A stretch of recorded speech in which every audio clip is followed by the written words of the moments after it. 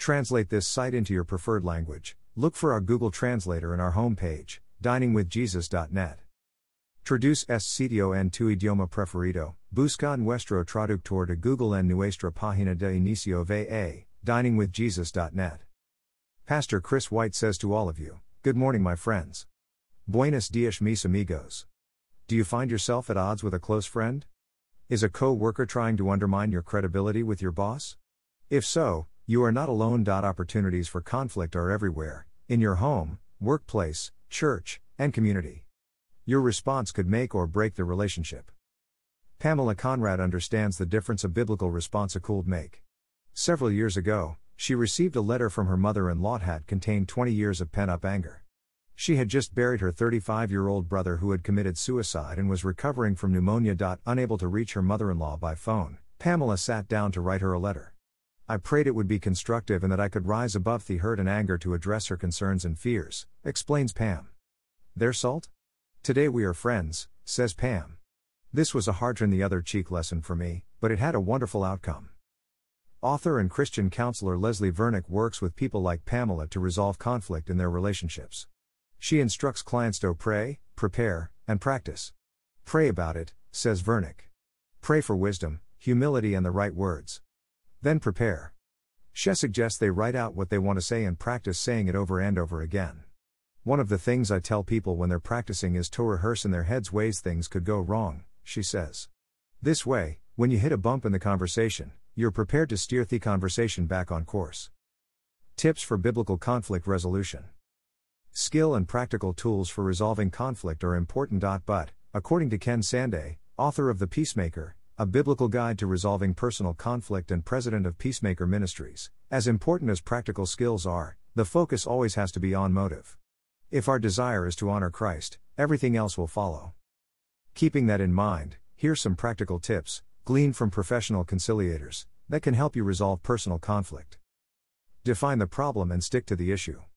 Clearly define the issue and stay on topic during the discussion. Conflict deteriorates when the issue that started the conflict gets lost in angry words, past issues, or hurts tossed into the mix. Pursue purity of heart. Take the log out of your own eye, and then you will see clearly to take the speck out of your brother's eye. Matt. 7:5 NASP. Before approaching others regarding their faults and shortcomings, prayerfully face up to your own. Confess any way you might have contributed to the problem. Plan a time for the discussion. Plan a time to meet with the other person when you are both rested and likely to respond in love to the other person's concerns. When you are tired, stressed, and distracted with other responsibilities, things rarely will go well. Affirm the relationship. Affirm the relationship before clearly defining the problem. For example, our relationship is important to me. But when you don't return my calls, I feel rejected and unimportant. Avoid blaming the other person and saying, you make me feel. Instead, say, when you do A, I feel B. 1.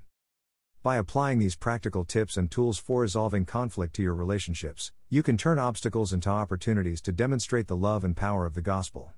What's more, you will know the deep, abiding joy that comes through obedience to God's word. Blessed are the peacemakers, for they will be called sons of God. Matthew 5:9. Listen carefully. Once you share your feelings, listen to the other person's perspective. Lean in, be present. One of the most powerful communication techniques I know is to listen well, points out Sande. Make sure your body language conveys that you are open to the other's perspective. Reflect back to the individual what you believe you have heard. For example, I heard you say that you feel expectations from me. Is that correct? Forgive. Forgive others as Christ has forgiven you. Forgiveness is both an event and a process, Sande says. He suggests you make forgiveness concrete with 4 promises. I promise I won't bring this up and use it against you in the future. I promise I'm not going to dwell on it in my own heart and mind. I'm not going to talk to other people about it. I'm not going to let it stand between us or hinder our personal relationship. Propose a solution. Remember, the relationship is more important than the issue. When working toward a solution, consider Philippians 2:4-5. Each of you should look not only to your own interests, but also to the interests of others. Your attitude should be the same as that of Christ Jesus. Seek solutions that keep everyone's best interests in mind. Thank you to Focus on the Family. Copyright 1997 to 2018. Focus on the Family.